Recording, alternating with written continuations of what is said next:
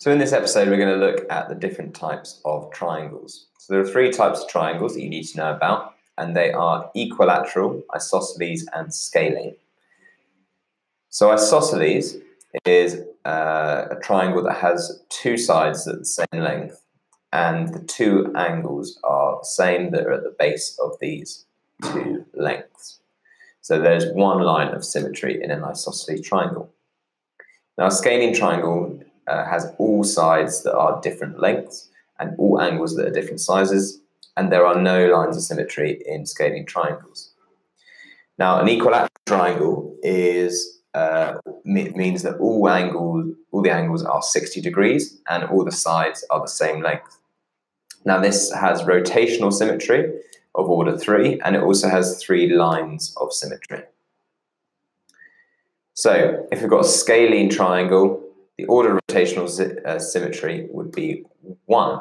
That's because if you rotate it a full 360 degrees, it would only fit onto itself once at the very beginning. Now remember, we've got the 3 types of triangle.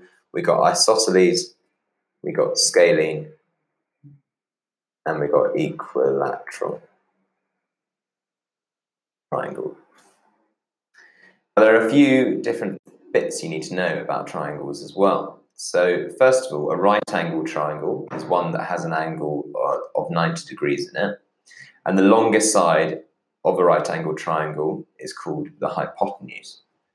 That's actually the case for all triangles. The longest side is always called the hypotenuse.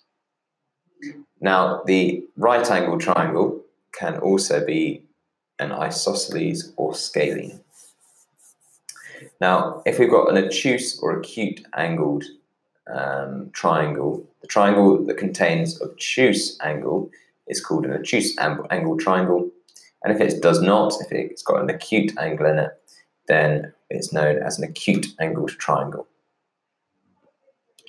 So remember, we've got 2 different types of triangle in terms of the angles. We've got obtuse angled triangles and a right angle triangle. Sorry, there's also actually a third, which is an acute angle triangle.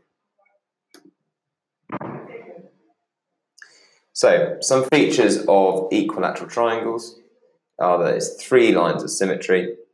It's that all angles are the same, all sides are the same length, and it's got rotational symmetry of order 3. Now, what type of triangle has a 90-degree angle in it? Remember, that's a right angled triangle. If you found this episode useful and want to learn 2 times faster for free, head over to senecalearning.com or click the link in the bio to revise all your exam subjects for free.